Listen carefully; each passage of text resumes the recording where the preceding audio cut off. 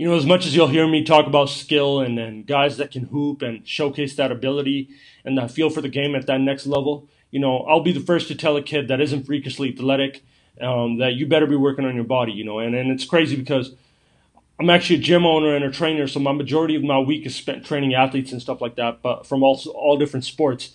I'll be the first to tell a kid, like, if you are not a freak in nature, if you don't have a 30-plus inch vertical, if you're not born with freakish length like a Jamal Crawford or even an Allen Iverson who was very long for his height, a Kevin Durant, if you're not built like that, like those types of specimens, or if you can't jump out the gym like a Russell Westbrook or a LeBron James, and if you're not strong and naturally there, you better be working on your body. Because to get to that next level and to survive at that level, which is crucial, unless you're insanely skilled like a Kyrie, and even he's so freakishly athletic right now, people can't tell he's so deceptive, you're going to have to be strong, you're going to have to be, quick, you're going to have to be conditioned, you're going to have to be all these things, and, throughout the whole body. This game right now is in its most freakish era of athleticism.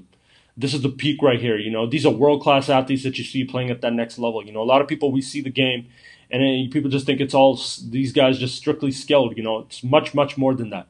You won't believe how much work a guy like Steph Curry had to put in on his body, on his lower body, to get his core stronger, just in order to create space, just to get that extra second or two to get a shot off.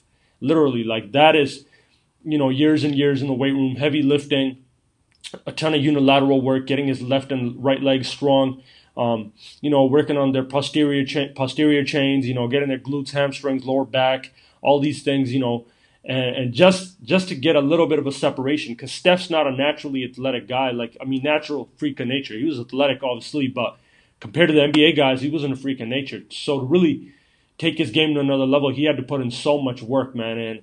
And I keep telling people, like, that is that level. Like, just to get to the college level nowadays, the things you see these high school kids doing, naturally, freakishly athletic kids, like, you got guys that are doing the Aaron Gordon dunk contest dunk in game, high schoolers, 10th, 11th graders, and you're like this is what we're in now. Like, you got kids who are products of a football dad and a track star mom, and the DNA is just through the roof. On top of that, they're doing plyometrics. Anytime those type of athletic freaks and natures, freak of nature kids do this type of training, even a little bit of it, they get triple the result at times, double the result. So if you don't have that natural fast twitch muscle, if you're not freakishly strong, or you're not born with all these things and born with height and born with all that, it is crucial. It is very, very, very crucial that you get in the strength, that you get your body right, get your strength up, do strength training, plyometrics, mobility work, injury prevention, all these things. And injury prevention goes for everyone, freaks of nature included. It is crucial no matter what you're doing. If you're a high school basketball player and you're serious about playing and dominating at the next level, get your body right.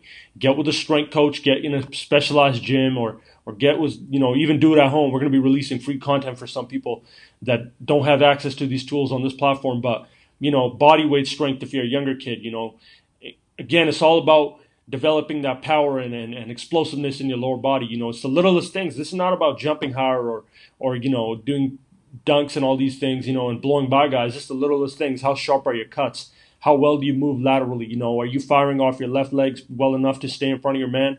It's the littlest things, that you see the benefits. That's why you see guys when they get into the league and they start doing this strength training, their game skyrockets. I remember talking to D Rose, and this is after the injuries, and he's like, "Yo, I feel just as athletic, if not more now." And I'm like, "Why?" He's like, "For the first time in my life, I started strength training." And this is after both those knee injuries that he had. And it's like, yo, think about it. A guy like that can bounce back from this stuff through the right type of training, through strength training, through all these work, through plyometrics, through all that absorption training, all these stuff, all these things.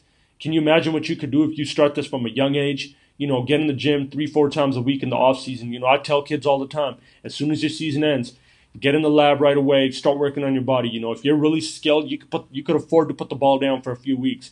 At the end of the day, if you can hoop, you can hoop. But at that next level, you got guys that you might think you're quick in high school, but you get to college and you're trying to blow by a guy.